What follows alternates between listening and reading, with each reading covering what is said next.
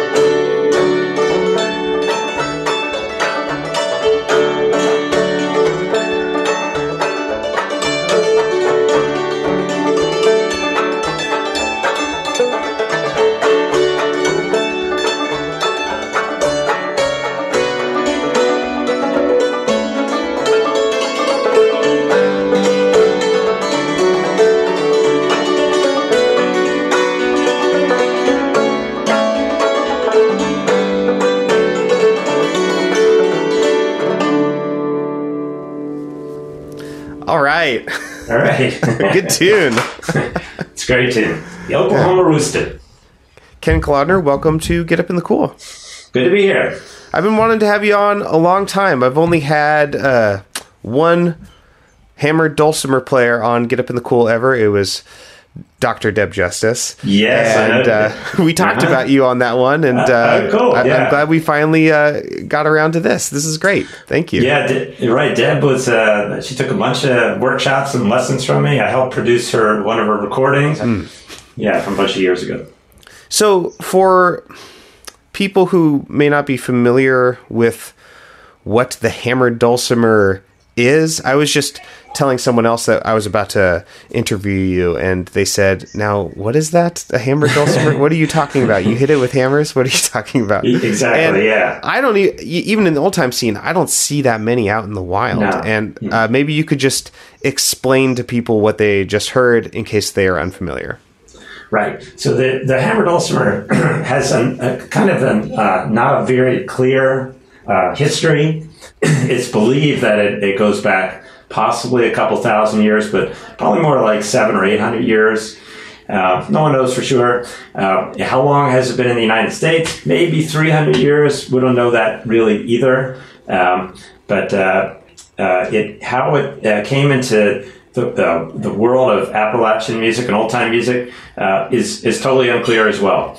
So, in other words, I know like basically nothing. But I'll tell you what the instrument is. Yeah. So the ancestor of the instrument is called a santur, which is a Persian instrument, and that is believed to be possibly a couple thousand years old, but no one really knows for sure. And we don't even really know how the American hammer dulcimer evolved. So that history is pretty much essentially lost. But we know that there are instruments that date back in this country to the at least to the 1800s that still exist. So there are some old instruments now. We don't really know much about the history in old time, but there's kind of a whole nother world out there. It's almost like a parallel universe of hammer dulcimer players that play old time music, and they don't really show up at old time festivals. They have their own festivals. So I'll tell you more about that a little bit later, but just get back to the hammer dulcimer. Sure. So the instrument itself is just trapezoidal, as you can see, and it has 3 main playing areas. It's got on the right side, it's got this is the bass bridge, and then on the left side is the center bridge is a treble bridge, and you play on either side of that treble bridge. So the higher notes are actually on the left side of the instrument. That's so bizarre.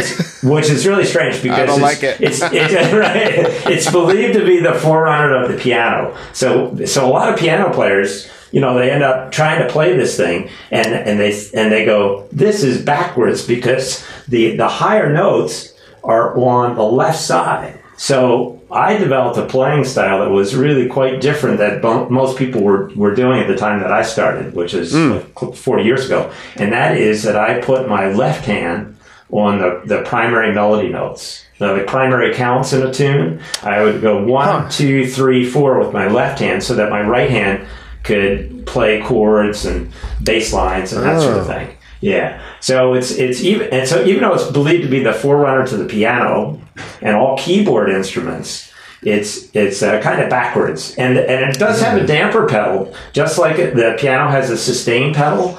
The pedal on the hammer dulcimer is actually a damper pedal, so it stops the sound. How does it do that mechanically? Yeah. So I could demonstrate a little bit. Please. Okay. It's taking off the headphones, so I can't hear him. So if I want to put the damper pedal on, there's actually on my floor. You can't see the floor, but there's something to step on, and it pulls down these things on the side. I've been using damper pedals for the last 35 years, and I wish every hammer dulcimer player would, because this way you can get a much clearer sound. So if I take that 2 notes just playing.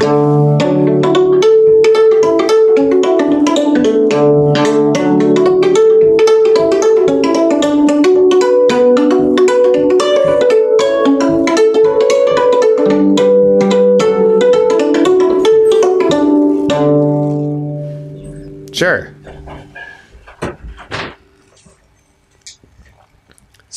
So it clarifies the sound. It doesn't actually make it really quieter, but it cuts out all that sustain and all that ringing that drives many people crazy. Typically when I play with other folks, I'm mostly on the damper pedal. And actually I typically don't play a ton of melody. I play mostly kind of backup stuff and just try and kind of play the groove. So that it fits in with whoever I'm playing with, and just support what's happening around me. So if I'm playing with a fiddle player, I want to just kind of be like a backup person. Gotcha. very much like not that clawhammer banjo doesn't play melody, but it's kind of I try and kind of essentially mimic that kind of groove and play in the chords a little bit. Yeah. Interesting. So I would imagine that you kind of I'm inferring from what you said that most hammer dulcimers do not have damper pedals? Correct. I would say when I got one of the first instruments with a damper pedal was made by Sam Rosetta, for John McCutcheon. And then I saw John McCutcheon. I was talking to him, and I said, I got to get dampers. And he said, well, we were both doing recording at the time at Abias Studios in Virginia. And he said, well, I'm getting a new one, so if you want this one, you can have it. And I said, great, I'll take it. So I got John McCutcheon's instrument, which I still have it from like 40 years ago or 35 years ago when I first started playing with dampers. And when I went out into the larger world of performing and all that, I saw almost nobody with damper pedals. Today, it's changed a lot, and there are many more players with dampers, but I'd say it's still probably only maybe 5% that use dampers, and I wish it was more like 95%. But that's, it depends. I think what your goal is, and if you're playing with people a lot, then I think dampers are kind of essential. But if you're mostly just playing by yourself, which is what most people do, I think, just play for themselves, and that maybe matters less. Yeah, so I'm imagining that if you're trying to play fiddle repertoire on the hammered dulcimer without a damper, you're talking about a constant stream of 16th notes or eighth notes, depending on how you think about it. Yeah. And so if you're doing that without a damper on the hammered dulcimer, I would imagine that it would start to sound like, like playing a piano with the pedal down the whole time without refreshing it. It would sound like way too much, which makes me want to ask, do most dulcimer players, including, the ones that don't have damper pedals, are they playing fiddle repertoire, or what are they playing on these instruments? So it's as I alluded to before, I mentioned this kind of parallel universe of hammer dulcimer players. There's all these festivals around the country, dulcimer festivals, and mountain dulcimer players, hammer dulcimer, and there's fiddle players and banjo players that attend these as well. But they're primarily for dulcimer players, and if you go to a typical jam, you'll hear kind of a mix of repertoire, but you'll hear a lot of it will be old time. I would say 75% and sometimes more will be old time. There'll be some Irish tunes mixed in. Okay. So it's very different than what you would see at an old time festival, in that there could be some other tunes that drift in from other genres. Right. But most of the jams are pretty much straight old time. And but I would say it's a little bit less or more kind of top 40 old time. It's more like over the waterfall, whiskey for breakfast, soldier's joy, tunes like that. Golden slippers, kind of tunes that when you're maybe first starting to play, you kind of hold on to that's the tunes you might learn at first, and then after a while you kind of forget about them. They're great tunes. I'm not saying they're bad tunes. It's just that you move on to a little deeper into the genre. So one of the things I have tried to do over the years is introduce tunes like that Oklahoma Rooster to the world of hammered dulcimer players, and a bunch of them have stuck, and and shown up at the festivals so that it gets a little deeper. That's great. Yeah. So but it is a lot of. It's really something to hear 20 or 30 or 50 hammered dulcimer players all playing at the same time. Yeah, I can only imagine. You might not want to. How interesting. Okay, so you made a reference to, not knowing how the American hammered dulcimer was developed, or the history. Like, I felt like you were talking about it, like, I guess you would say organologically. And I guess that leads me to ask, are there cousins, from the same, to the American hammered dulcimer in other places of the world, and how are those similar? How are they different?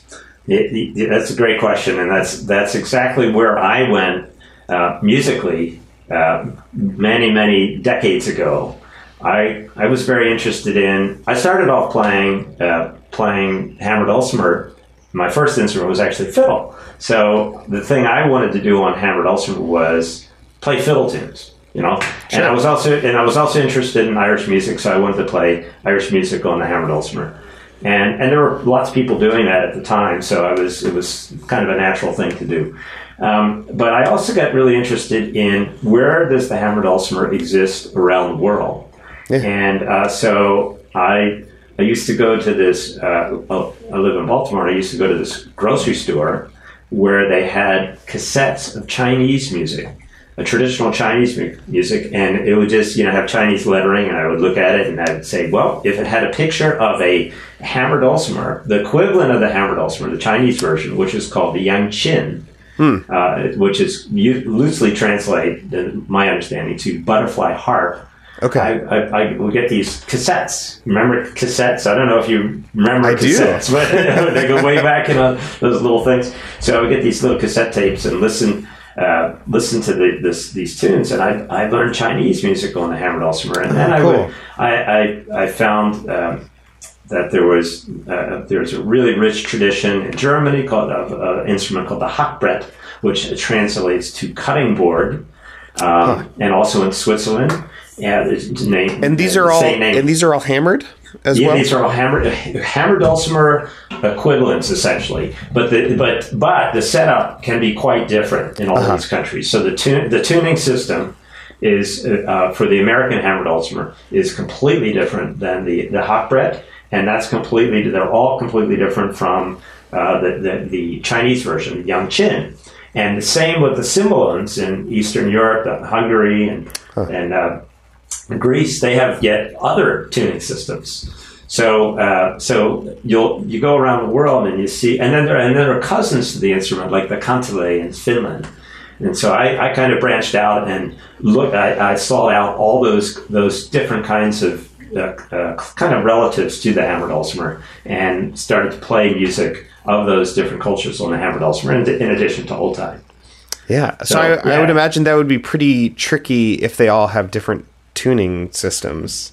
Well, so all I did was just listen to the tunes and then say, well, I'll just adapt it to the instrument. So if I were to try to play the tune on one of their instruments, I couldn't do it. And gotcha. And likewise, they would look at this and go. And in fact, I had a great chance to do exactly that, because many years ago I was invited to this festival called the International Hackbrett Festival. And Hackbrett, again, is the German version. So the cutting board. The cutting board. You think about cutting, So I go to with this group called Heligon, which was a trio that I still perform with. A guy named Chris Norman, who's a great flute player, and Robin Bullock plays guitar.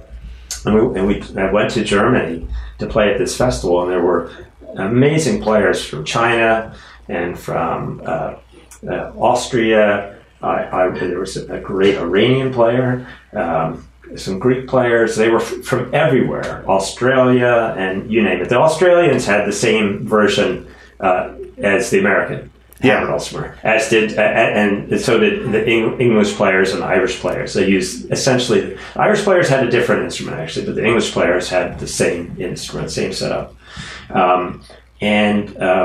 So we would like compare the tuning. This is, in the days well before the internet. Yes. Right? So we would compare our different tunings and had a lot of fun with just kind of like, where's your D? Where's they all look the same. One note. Like, how do you play in the key of D on this? Yeah. Yeah. So anyway, at that festival we had a super time, because this trio I played with played music from all over the place.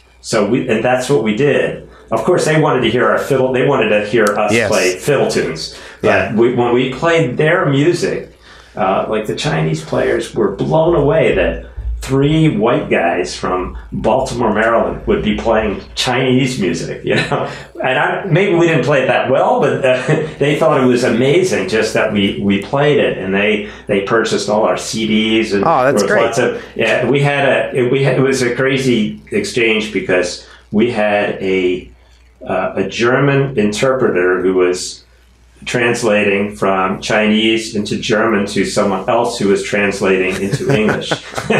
So we had this crazy conversation, but it was a lot of fun. Yeah. Well, So, I'd love yeah, to hear. I'd love to hear another tune, and then Sure. I think I had a follow-up question or two about how the dulcimer is set up. But then, I mean, we could go in all sorts of directions. Yeah, Sure. but let's hear another tune next. What do you want to play? Okay. Well, maybe I'll play something slow. Great. Slow and pretty, because that's one of the things I like to do too, is some pretty stuff. So I'll do... Let those notes ring. Yeah, let it ring. Yes, use the sustain. So I'll do maybe a Coleman's March. You know that one. Yeah. With some different chords. There we go, Coleman's March.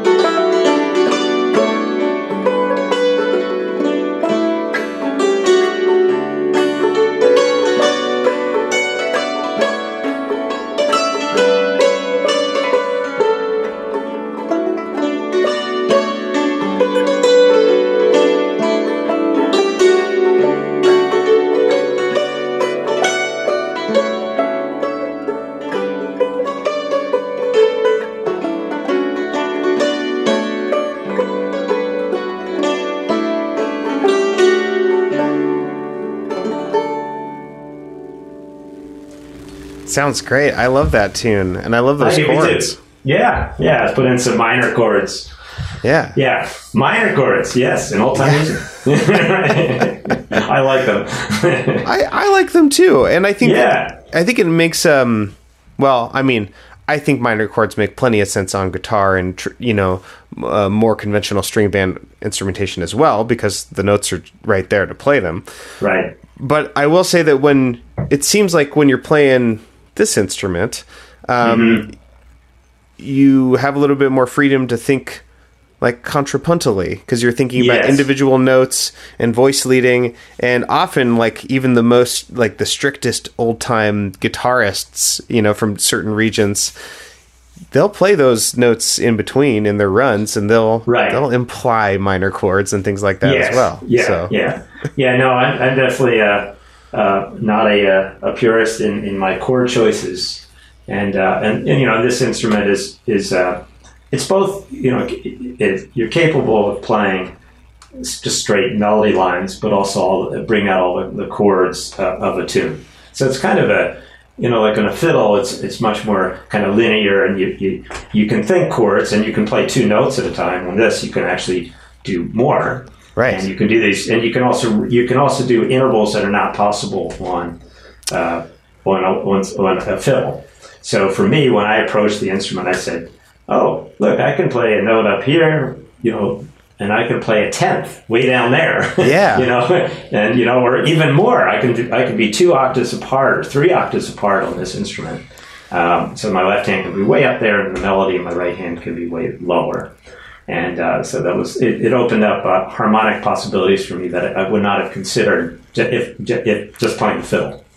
Yeah, I was watching your hands this time because you were mentioning how you lead with your left hand for the melody notes. And I think it was that last time through, you were reaching all the way to that third column of... Yes. Yeah, I was up here and it went down there. Yeah. To get those bass notes and to build that slow bass line.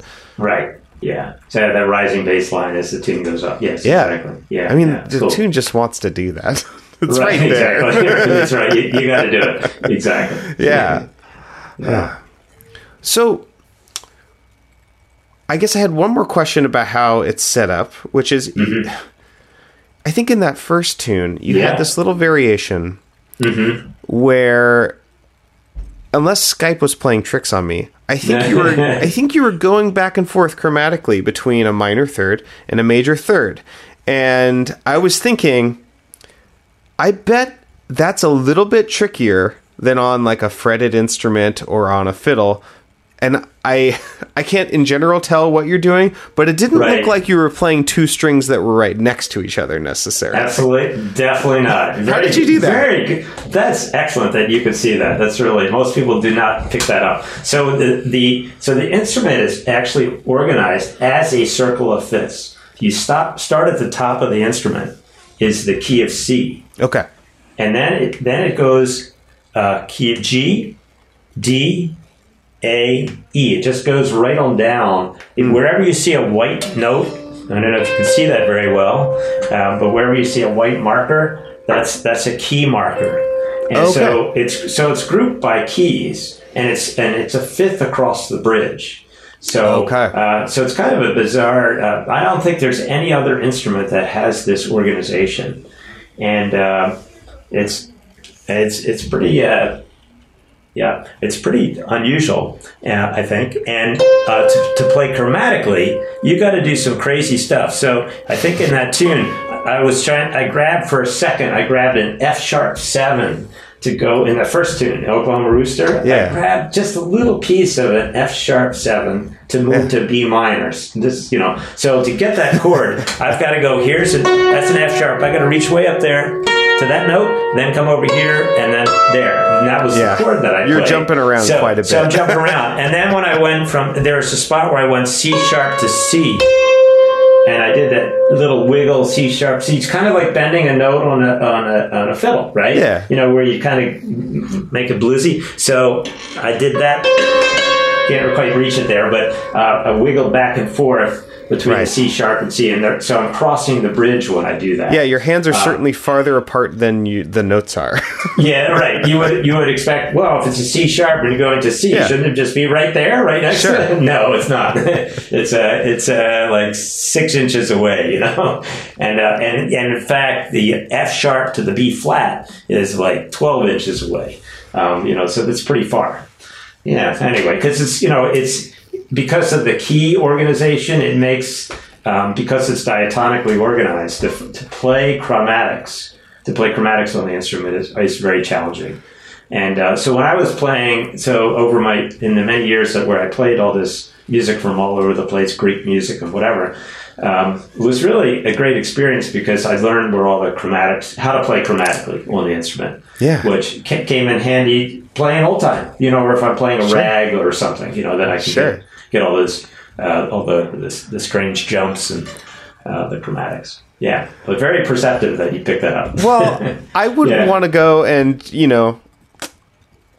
I wouldn't want your effort to play something Right. other than what the instrument wants to do to go unnoticed, because I always appreciate when people when people when people try to fight their instruments almost. It's like, okay, I know that the limitation of this instrument, the thing that's idiomatic to do is this, but what I want to do is this. So in this time through the tune, I'm going to like go ahead and take that extra little effort to do something that, you know, on a fiddle would be like, you could just like sneeze and accidentally do it, you know? Yeah, that's right.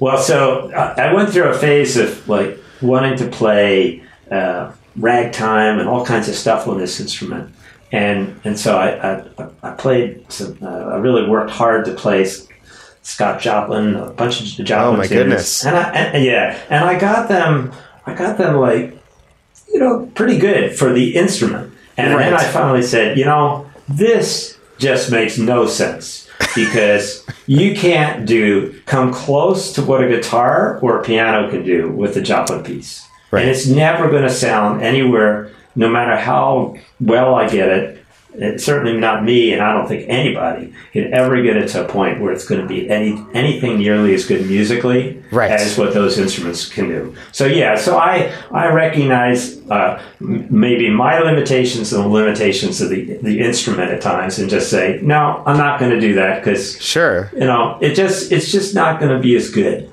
And it's one thing to say, well, look at me, I can play this on this instrument. You know, but what's the point? You know, is it satisfying? As satisfying as what someone else can do. And I've seen that on banjo and other instruments too. I was going to say, it's not like there's like a lot of parallels to playing clawhammer. Yes, right. Yes, I know. Like, that's cool, but you know, really, it's not working that great. Yeah. You know, maybe you shouldn't play that tune on there. Yeah. So no, I definitely get it. I guess it took me a while to kind of figure it out, that it's just, as much as I would have loved to play Joplin and some other things on the instrument, I should have just learned the piano, you know, if I were going to do that. Yeah. Yeah, but somewhere in there is like this sweet spot of like this kind of tension and negotiation of you trying to push past the conventional limits of what the instrument wants to do. And there's something fun there. That is. Yeah. So yes, and so that's the other side of it, and definitely for me, I was over my many years, I was playing the instrument, always trying to see what else I could pull out of it, and challenge myself. And certainly in my early years, playing all that music from all over the place, that was, you know, bending strings, figuring out how to do that, you know, playing and plucking, doing a bunch of different techniques that I learned over the years. And there are players today certainly doing that sort of thing as well, trying to expand, you know, kind of take the instrument as far as they could take it. There's a lot of people play like rock and roll and all kinds of stuff on the instrument. And, there's that like viral video guy who was playing Tears for Fears, Ted Yoder, I think is his name. Ted Yoder, yeah. So I know Ted, and it's amazing. Yeah, so I think that the raccoon, you know, do you see the raccoon at the end come in? I don't know if you watched the whole thing. Yes, yeah. So I think that pushed it over the edge. So great for him, you know, that. But he does a great job with those, taking pop tunes and rock tunes and putting them on the instrument and making it really work. It's you know, it's not something I want to do, but I appreciate that he does it, and other folks that do that sort of thing. There are other players out there that are doing it. Yeah, I mean, and especially if you're talking about this instrument that, like you hinted at earlier, lends itself to spending a lot of time by yourself. Yes. Then, you know, that can like free you from certain kind of restraints, you know, and like really like let the leash out. And Well, I think for all of us, we spend as whether professional musicians or amateur musicians or whatever, we spend most of our time playing by ourselves, right? Sure. You know, especially now. Right. Especially now, especially these days. But just in general, you know, it's a pretty solitary endeavor. You sit there, you know, playing the same phrase over and over again, 50 or 100 times or more to get it down, and it takes a lot of patience and determination. And then then you get a chance, hopefully, to play it with somebody. Yes. And that's kind of, to me, that's always a huge reward to finally get. And I much prefer playing with people than playing by myself or playing solo. There was a period where I was doing like solo performance, like something like what Ted Yoder does. Yeah. And that was definitely not for me. I'm definitely more of a want to hang out and play with people. I could play with Brad now, my son, Brad. Yeah. And I play with lots of other folks over the years. And that is just the interaction that takes place when you play with people, whether it's jamming or in a band or whatever, is so much more a richer experience than solo performance. Well, I'd love to hear. Yeah. So I don't know that's your experience as well, but that's I absolutely agree. I see there are definitely people who seem to be really fulfilled just doing solo performance. They'll go to open mics, they'll play at wineries by themselves, and they just seem to be. It seems to be enough for them, and I can do some of that. And I have gotten to the point where I'm trying to build a repertoire of solo performances that are fulfilling for me to play. But it's never going to be the same as like hanging out with someone, on stage or off stage, and seeing what happens. Well, it's the lack of communication. It's a different communication when you're playing solo. Certainly, you're communicating with. You're playing for folks, of course, and that's who you're communicating with. But when you're on stage with other musicians, there's the whole world of listening. It's all about listening skills, really. Listening to each other, listening to yourself, but primarily listening to others when you play and responding. And you're basically a teammate, and you have to listen. If one of your teammates is faltering, you got to jump in there and rescue. If they're doing something and they're lost, they're like, "You're in the B part, man. Come on, we're in the A part."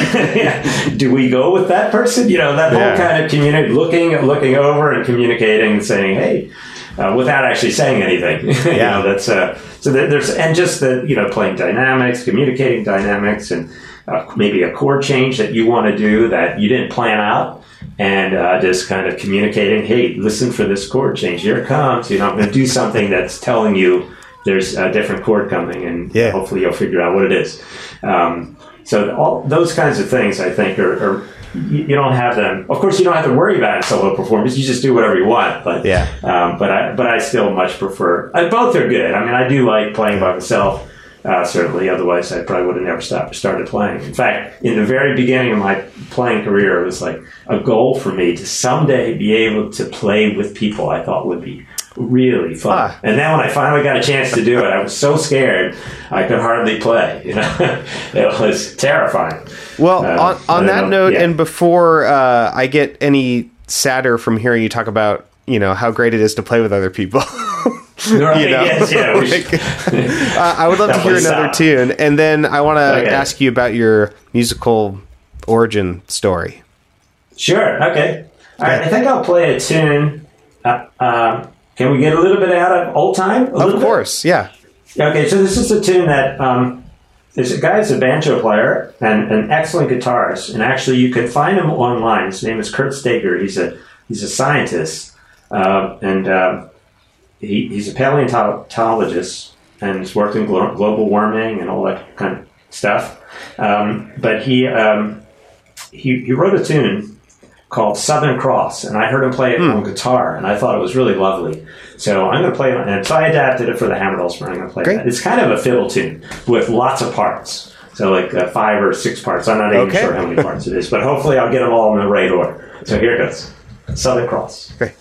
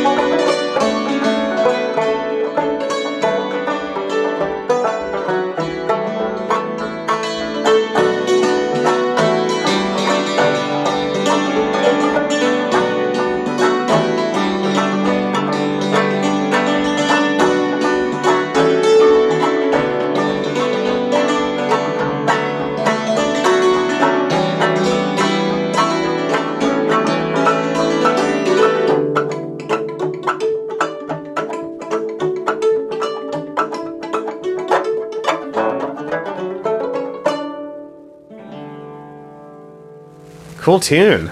Yeah, it's a cool tune. Thanks. I love that, the damper pedal sections. Yeah, That's so just great. throw that in. Yeah, right. Just throw that in there. Yeah. Yeah. So when did you start playing old-time music or traditional music in general? How did you get introduced to it? So, I guess this is going back to when I was maybe 17. I went to a little festival in Maryland called the Deer Creek Fiddlers Convention. Why did you go there? I went there just basically to party. Okay. Yeah, it was this little creek, and we took inner tubes, and we took some substances, altered substance, mind-altering substance. That's the word I was looking for. Great. Way back. This is back in the, this is like the 60s. So let's see, I would have been, it's been around 1971. So before I went to college. So this is the height of, marijuana discovery and all that. So, we had a couple of joints, and we went out there, and I thought this was going to be really fun. And so we went out there, and what I discovered was all these people playing. We went tubing and all that, but I was just amazed by seeing older folks and younger folks playing instruments together and playing this music, which I didn't really even know what old time music was, and I guess I didn't know if it was bluegrass or what it was. I didn't know there was actually a difference between the two, and I said, this just looks like so much fun. And then I guess it was after college. I still wasn't playing music, but I went to school in Wisconsin that had a conservatory, so I hung out a fair bit with classical musician types, but I was still really interested in I was listening to bluegrass some. I still didn't know what old time was, but I went to, I was doing a trip out west, and I went down to Galax.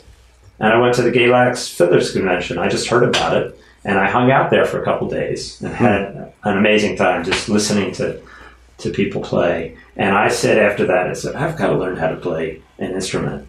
And, so you didn't have any musical training before then? No, I did not. When I was maybe 11 or maybe younger, I guess younger than that, I actually played piano for about 2 months. Yeah, a couple months. You did the perfunctory season of piano lessons. And right, exactly. And the whole time I was sitting there, practicing scales and stuff, all I could hear outside is kids playing, wanting to, and I wanted to be out there throwing the football around because I was a very active kid and really had to. I love playing sports, so I wanted to get out there and play with everybody, run around, ride bikes, and all that. So piano, and so from that experience, it was actually a negative one for me because I ended up thinking music is not something I could do. Because I didn't really learn anything, a couple months and nothing. I didn't get anywhere. Of course, I didn't practice either, so that might have had something to do with it. Yeah. But right, so then after college, I came home, and my mother had divorced, and she was dating a guy who had a fiddle and had a violin, and I said, can I try that? He had it in the closet, and I started playing it. And I got some records, County Classics, Volume Number 1 and Number 2. I remember the red cover. It was like the Skillet Lickers and great old stuff. And I started listening to those tunes and not really knowing what I was listening to, but I thought it was pretty cool. And so I just started to teach myself some fiddle tunes. And I went to grad school in public health at Johns Hopkins, and I continued to play like at happy hour with a bunch of other musicians we were playing like Cat Stevens and whatever, and I was just in there jamming away. There's a harmonica player and guitar players and whatever, banjo player who played bluegrass. We just played whatever, and no particular style. And I would play some fiddle tunes, and they would all play along too. Yeah. And then while I was in grad school, I started getting a little more serious about working on playing, and picked up the hammered dulcimer and started to really find out more about what was out there and what's old time, what's Irish, all the different styles of traditional music, and I was very much interested in that. So I want to point out that yes. I think this is a thing, and maybe you can corroborate this, but right. like where someone's in grad school studying something that's not necessarily their passion, and then that's when they decide, I'm going to get serious about like my artistic passion. Did that happen with you? No, it hasn't happened to me, but I've seen it a lot. I feel like that's what happened to Luke Chohani as well. Yes, yeah, I know a lot of people that's happened to, that they were planning on being this, and then I actually went all the way through, got my doctorate, did the PhD thing at Hopkins. Epidemiology comes in handy these days. So right, and so I did, and after I finished, I said, I really don't want to like just take a job at teaching at a university, doing research or whatever. That's, I appreciate that people love to do that, and I enjoy the intellectual part of it, but I really love playing music. So that was something that I said, I've got to continue to play.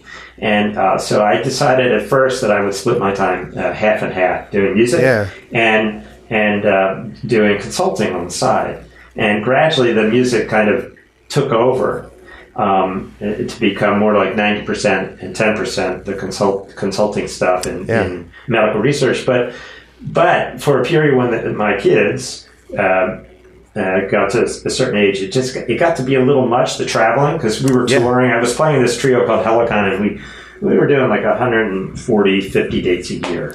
Wow. That's a long time to be away from the family. So it was just too stressful. And so I said, I got to do something different. And I said, well, maybe this PhD thing will be a good thing to use now again. Yeah. So I kind of went back to that and for a period. And as soon as the kids kind of went off to college, that was kind of my time to say, okay, that was enough.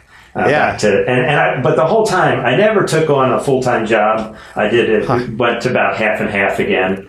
So it was good. It worked out well, and I don't do any consulting anymore. I stopped that many years ago, so I've just been back to music, and it's much more fun. Stop asking. Right, yes, right. But I did keep, I stay in touch with my public health friends, and especially these days, to have a lot of conversations about what's going on in the world. And, wow, that's so amazing that you had virtually no musical experience and then decided. I'm always so impressed with people who decide to pick up the fiddle as their first instrument as an adult. Like, that's incredible. And I don't know if you're planning on fiddling at all this episode, but I've heard you fiddle plenty, and you sound great. You sound like someone who's been playing for a very long time. And you have been playing for a very long time. It's just the, trying to learn new things as an adult, it takes so much time and so much energy, and it's so much harder to do that when you're also trying to make sure that, even just that your own self is getting fed and sheltered, much less other people. And I'm so kind of in awe and inspired that you're able to do all of these things that you've done in your life. Yeah, so fiddle was definitely my first love, and that's really what I thought, this is the best ever, and I still love to play, and I split my time pretty evenly, I would say, working on those two instruments. I am working on guitar. I decided I needed to learn to play guitar after all these years. Oh, okay. I understand all the chord theory, but the execution is another issue. So so I'm working on that a little bit. Cool. I don't put too much time into it, but I love playing guitar. It's really fun. It's hard. It's really lovely to be able to play guitar at an old time jam, or to be able to choose it, because it just uses different parts of your brain. Yeah. If you're all noted out. There's all these fun little math problems. I'm also working on my old time guitar lately so that I can better accompany banjo players when they come on the show, and things like that. And it's so fun. Right. Yeah. Yes. Yeah. Yeah. So yeah, for me, it's I have pretty much the same goal, which is just to be able to hang out in a jam and just. I'm not going to ever do anything very fancy, but just to be able to play basic rhythm to support in a jam. Because there's a lot. Those times when you're in a jam and you've got a couple fiddles, you got a couple banjos maybe, and you're looking around and like, we don't have a guitar player. No one's playing guitar. It's going to do it, right? Yeah. and I always love it when someone picks up the guitar, or maybe the bass. It's really lucky if you have a bass also. So I'd like to be able to, just be the guy that supports the jam and not have, some most of the time in jams I'm playing fiddle actually. Not the hammer dulcimer, but sure. If I go to a cliff top or whatever, I'm not lugging this around anyway, and right. And we know that these are not always so welcome. So sure, yeah. So I can also imagine that maybe there's some humidity issues. In the mountains of West Virginia, there is. Yeah, just right. The tuning. Yeah, we actually do. I do get together a bunch of the hammer dulcimer players that show up to cliff top. And we typically have a little jam. A guy named Paul Gultz, who's from Michigan, and Sam Herman is she's there. Bob Shanks, you probably know Bob. He's often there. Yeah, and there's a bunch of other players, and we'll do a little jam at some point. But mostly, I just play when I'm there. I'm just playing fiddle. Yeah. And just it's portable, and you can get on a lot of jams that way. Yeah. As opposed to have people looking at you cross-eyed. Yeah. I was saying that earlier about this other world of hammer dulcimer players and mountain dulcimer players that kind of cluster at these festivals and play old time tunes. And I think that it is a problem that is. Partly because there's a sense that they're not welcome in the larger old time world, and so I think that's one reason they're out there. But I think by themselves. But the other is I think it's maybe a little bit of their own making in that it didn't, or maybe a lot in that many hammer dulcimer players don't endeavor to really learn the style. Sure. And get immersed deeply enough in the genre. Many players are attracted to the instrument, and then they discover these different genres of music instead of most people who pick up the fiddle or the banjo or whatever. They get into it because they want to play old time music. But we also know that there's lots of people that just say, "I want to learn to play the banjo," not realizing that there's different styles of banjo. And definitely with fiddle, I get all the time. I do teach fiddle and I teach hammer dulcimer, and all the time I get calls of people saying, "I'd like to learn to play the fiddle," and I often follow it up with, "Okay, great. What style would you like to learn?" And Lindsey Sterling videos. Yeah, there are more. How many styles are there? Right? And so I'll send them to YouTube and say, well, listen to this and see if this is what you want to learn. Yeah. Do you want to be like Michael Cleveland, or do you want to be like? Yeah, right. Yeah, good luck. Because there's only one of him anyway. Yeah.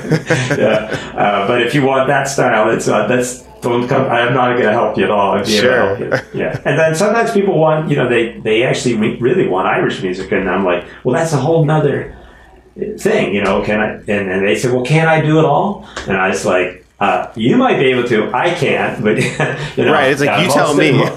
Yeah, right. Most of us can't. Most of us cannot play multiple styles on fiddle, and it's very difficult just to get one down. Sure. And, as you know, do you play fiddle at all? I don't even know. I do play fiddle. Every once in a while will play it on the show, but I'm. Oh, okay. Yeah. But mostly I just do it for fun, or if I'm leading a jam and no fiddler showed up, Right, and then you'll jump in. Yeah. Gotcha. Yeah. And it is mostly fun. Sometimes it's frustrating. Right. Sometimes it's stressful. Right. Yeah. Well, I think that's any instrument. It's and anyone that teaches knows this, that it can be and just anyone that plays, it can be very frustrating sometimes to work, working on your instrument. Yeah. But I mostly don't get very frustrated by practicing. I look at it as all as, just a journey, for each tune or anything that I'm working on. So I think maybe years ago I would get that way, but I don't experience that anymore. I don't know about you, but I kind of just say, I'm going to learn this tune, and okay, I've been working on it 6 months now. It's maybe not getting much better. Maybe I'll put it aside and see if I can do it next year. Right? I'll pick it up again. I've been there.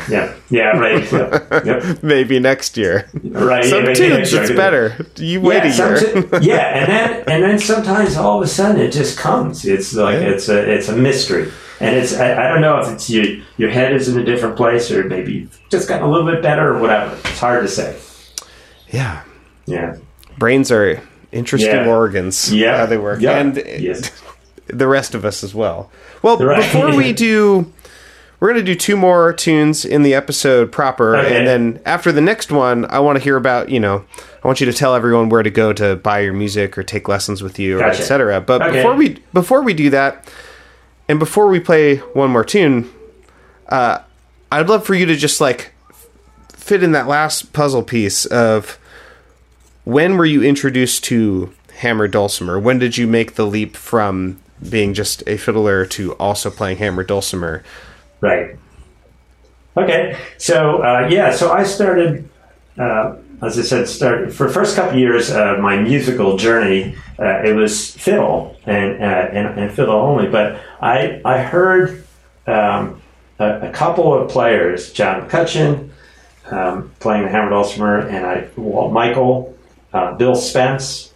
So these were the previous generation of a little bit before my time, and I heard these guys play, and I thought, this is really so cool. This instrument, it looks physically really fun to bang on something and make sound. Yeah, so I got a hammer dulcimer, and it was all totally warped. It had this giant curve in it and everything, but it was. I said, this is something this is going to be fun to play. And I just started to work on it. And I think I got a couple other, Metamora was another group that was out there, Malcolm Douglas. And so I got to know all these people over the years and play with all of them. And so that's basically it. I just kind of found it a couple years into my fiddle playing, and started playing hammer dulcimer, and I think the physicality of the instrument really appealed to me, and I was able to. I think I have pretty good hand-eye coordination. I'm a soccer player, and I've played other lacrosse and all kinds of. So just moving around the instrument and the geometry of the instrument really appealed to me. I saw patterns. Chord patterns. In fact, I wrote a whole book about this for the hammer dulcimer. About great. All the chord patterns, because I figured out all these chord patterns that exist on the instrument. Other people have too, but I've found all the geometry of the instrument really appealing, and that's how I play mostly, using the geometry. I think in terms of chords and the geometry rather than what is this note. Sure. Yeah. It's much more efficient. I guess that leads to maybe my final question before you play the next tune, which is, how does one get into learning to play the hammered dulcimer? And it sounds like maybe they should get this book. Right, they should get this book. Yeah, it's called the Complete Guide to Theory and Mapping for the hammer dulcimer. Oh, great! So theory and mapping. So it's those two concepts together. Taking music theory, chord theory, and it's trying to get people to play this instrument more like a guitar player would play, where a guitar player plays using shapes, right? Chord shapes. Sure. So seeing chord shapes and then understanding how chords move, there's 1, 4, 5, but we know there's lots of other chords in music. There's, you got all the minor chords and minor sevenths, major sevenths, dominant sevenths, secondary dominants, augmented, and all that stuff. all those chord possibilities that you could do as a guitarist or piano player or whatever, you could do on a hammered dulcimer. So when I say mapping, what I'm referring to is really mapping the patterns on the instrument, mapping the instrument itself, how it's organized, learning to see intervals.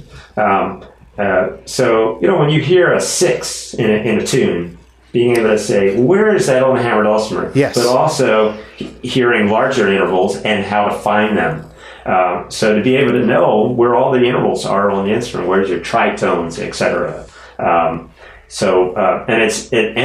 be able to, especially for piano players, because on the piano players, they'll see, well, here's your C, there's C sharp, D, you can see the whites and the black notes and all that. Yep. And it's all laid out, it's right there. But as you notice, C sharp is here and then C is over there. Yeah. How do you learn to see intervals so you can see those relationships? How can you learn to see chromatics on the instrument, all of that? And that's why I wrote that book. So it is I do view it, of course, for any one of my students, they've got to get the book. Well, it's complete. Yeah, it is complete. And the reason I put complete is because this is the 5th edition, and I'm not going to touch it now. I'm done. It's done. It started out as charts, not like 9 or 10 pages of charts, just like graphically showing, here's this chord, here's how you see this stuff. And then I took it a step further, and I said, well, it needs an explanation. So then it became 21 pages to explain all those charts. And I said, well, that's not enough. So I made it 34 pages because I was missing some important concepts. And I said, no, I got to do more. So it became 61 pages. And a hardstock paper, really, I had a really nice graphic person put it all together for me. And then finally, I just said, I'm going to go all out and put everything in there that I think someone should know for any level player. And so that if you really wanted to get deep into the weeds of theory and how to use it, then there it is. From beginning players right on through advanced players. So now it's 100 pages. But I am done. Because it says complete. Because the title says, as you said, complete. Yeah. It's complete. Another word for complete is done, finished. Yeah. So Great. Just to follow up on that, I was just going to say that today there are many people that teach online. I do that some as well, but I recommend folks to certain teachers out there as well. And there's all these festivals, as I said, dulcimer festivals. There's lots of ways to learn. We can talk more about that if you like, but that's short answer. Great. Yeah. Well, what do you want to play next? All right, let's see. I got a list here. I could do maybe. I could do a waltz. I could do Lonesome John, maybe. If I want to do something minor, I could do a rag. How many more do we have? 2? 1? Two more in the episode proper, not counting the bonus track. All right. So let's see. Maybe I'll do. How about a waltz? Something a little different. Yeah, lovely. Okay. Let's do it. All right. I'm not exactly sure what I'll play, but I'll pick one. Great. Here goes.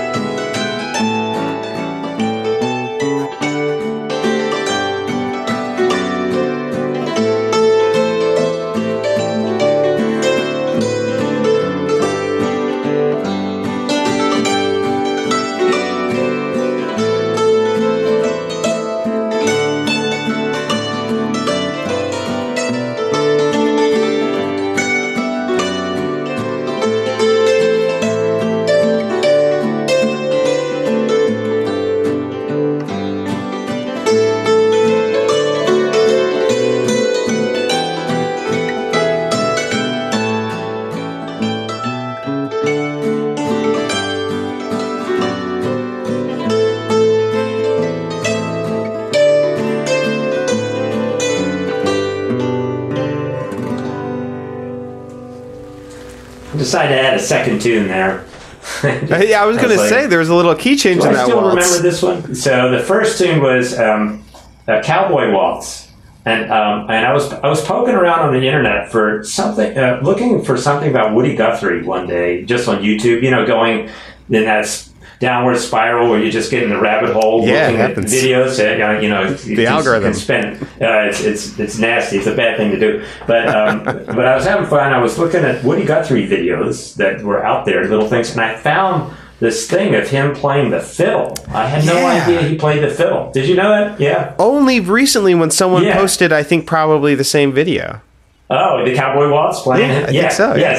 So I said, this is such a cool tune. So so I went and I worked on. I learned this tune, Cowboy Waltz, and I added some weird chords in there, as you heard. And then I went into another one that had a similar feel called the Down Home Waltz, which was written by Buck White, out in Texas, I think he is. Did you say down home or downhill? The down home waltz. Okay, the cool. Down home. It sounded more like down home, but yeah, right. The down home. That's my Baltimore accent, probably. Yeah, Baltimore. The down home waltz. Anyway, so two cool tunes.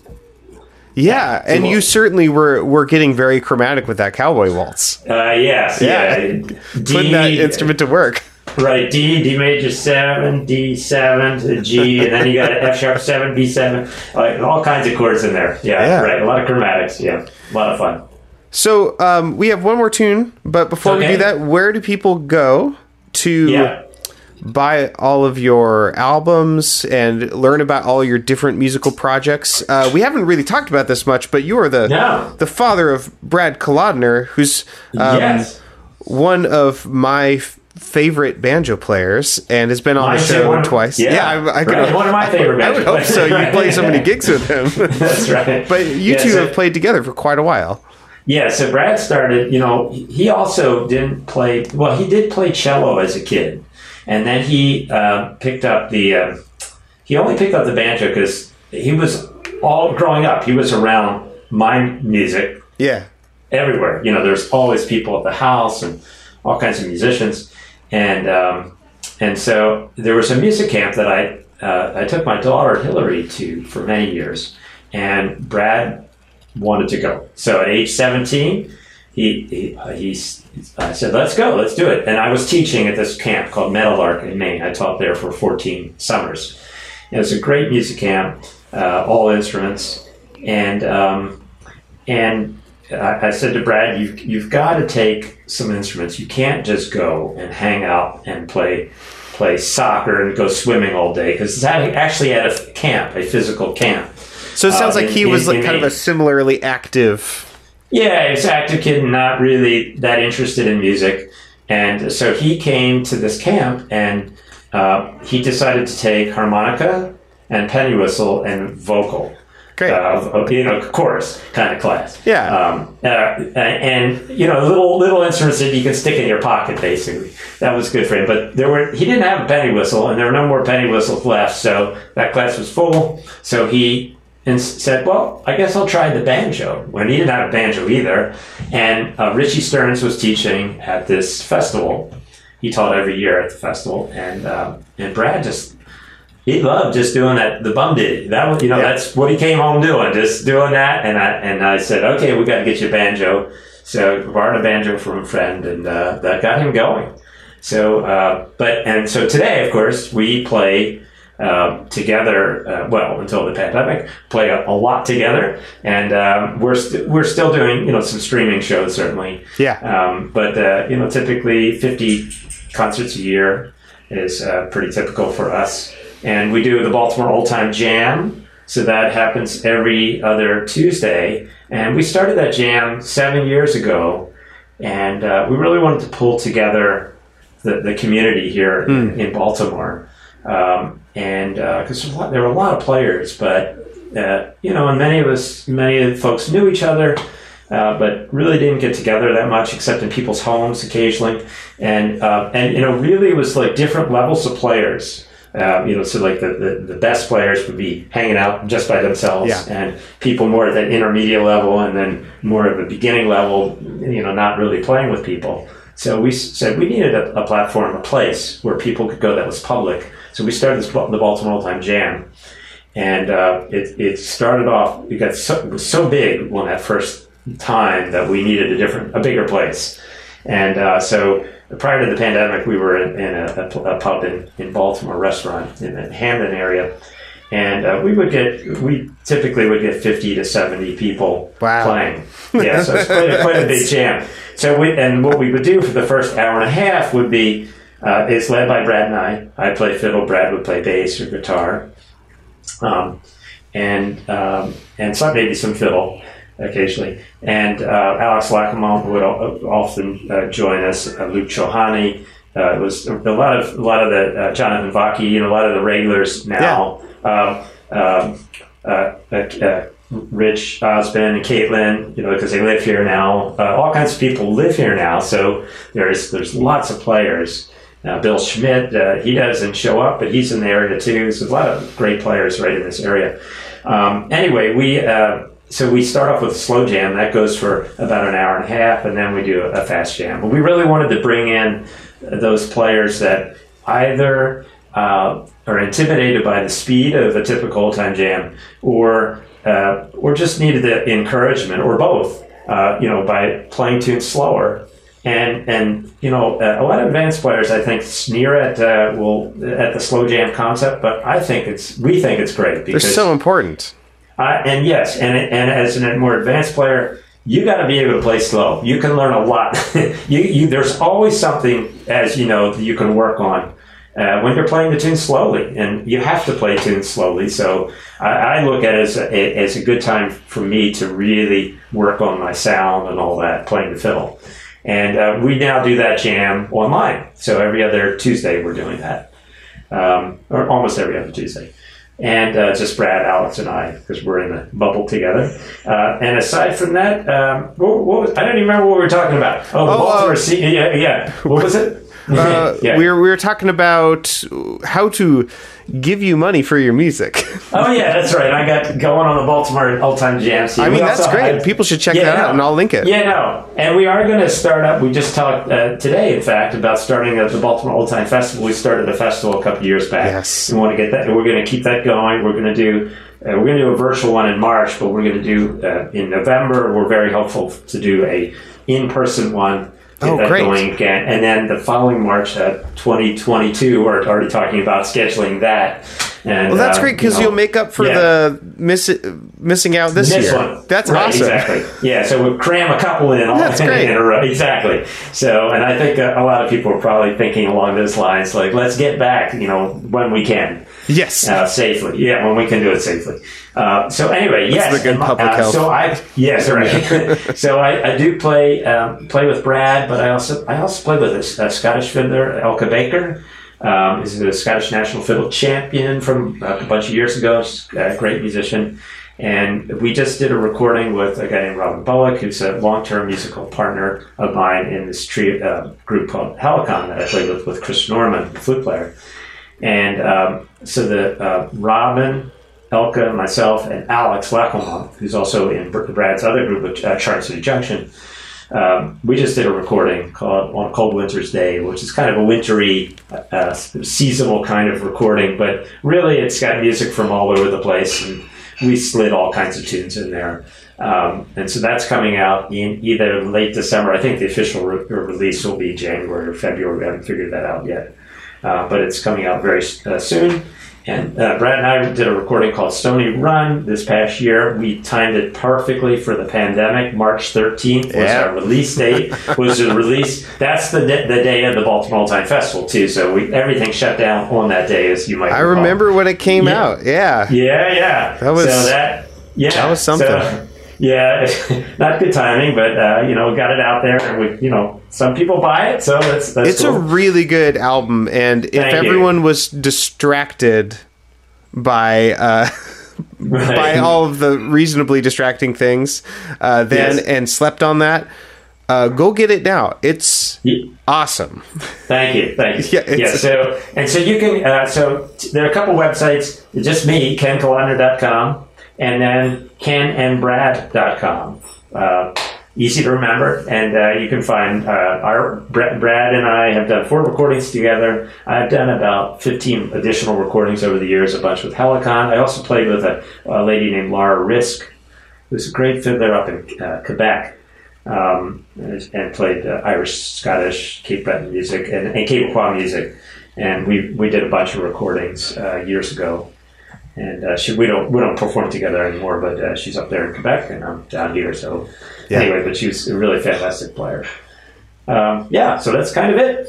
Great. Well, I will make sure to link all of that in the show notes so that no one has to remember any URLs. They can just tap and swipe around until they've bought all your music.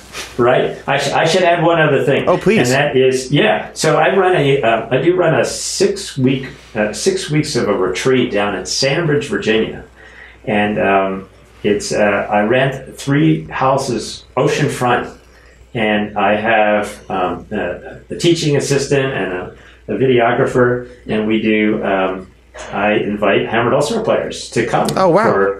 For these weeks, and it's all graded by different levels, and we have a chef, and so I get about 30 people per week. That sounds great. Of course, in the pandemic, when we went all Zoom this year, we had about 180 people attend. But I also do a 3-day fiddle retreat in there also, and I do a hammered dulcimer masterclass in there as well. Decided after doing many years of like Swannanoa and Augusta and all many of the music camps that I wanted to do my own. That was a little more focused and more time just to really teach, because at a lot of festivals you're only in class, for an hour and 15 minutes with whatever your topic is. Then you have another class come in, and this was a way to get deeper into all that theory that I like, and all those patterns, and really get deeper into the tunes. And in a less pressured way than you have typically in a workshop. Sure. So that was the idea, the impetus. And I wanted to be at a really nice place. I wanted to be at the ocean and eat good food too, and sleep in a nice place. So all those things went into factoring. That sounds like a really lovely time. It's really great. I've been doing it for 17 years, wow. And we still managed to pull it off this year. We'll still do it in March. We'll be Zooming again, but next fall, I think we'll move to a hybrid model. Okay. Zooming, and I think going forward there will always be a Zoom component. I think a lot of festivals will do that. Actually, make it available to people, because I think that's one thing we've learned in this pandemic is that we fortunately have the technology to make music more available to people. Yeah. So. Well. To anyone listening, to everyone listening, make sure to stick around after this last tune, because I will go into more detail about where to find all of those things, and if Ken remembers anything between when we recorded this and when it's posted, I will mention that there as well. Okay, cool. Great. Well, what do you want to play for this last tune? Okay, so is this last tune? Is this there's going to be another last tune after the last tune? Right? Yeah, the last one that everyone will hear. Because because the other one will be one that you would definitely play on, right? For sure. I mean, you can play on any of these you want, of course. But so I was thinking we'd maybe do together North Carolina Breakdown. Oh, wonderful. But, which would be, because I know you know that, and maybe I'll do a minor thing. How about Lonesome John? Great. A little Lonesome John. Yeah, let me do that. Lonesome John. Or the Cuckoo's Nest. Which one should I do? Lonesome John or the Cuckoo's Nest? Oh. Any preference? Let's do Lonesome John. I don't know if that's ever actually happened on the show before. Okay, I'll do Lonesome John. Sounds great. Thank you so much for giving up a little bit of your Wednesday evening to record this. It was really great hearing your tunes and feeling, a little less isolated this week. Yes. And thank you as well. It was really fun. All right, Lonesome John, here goes.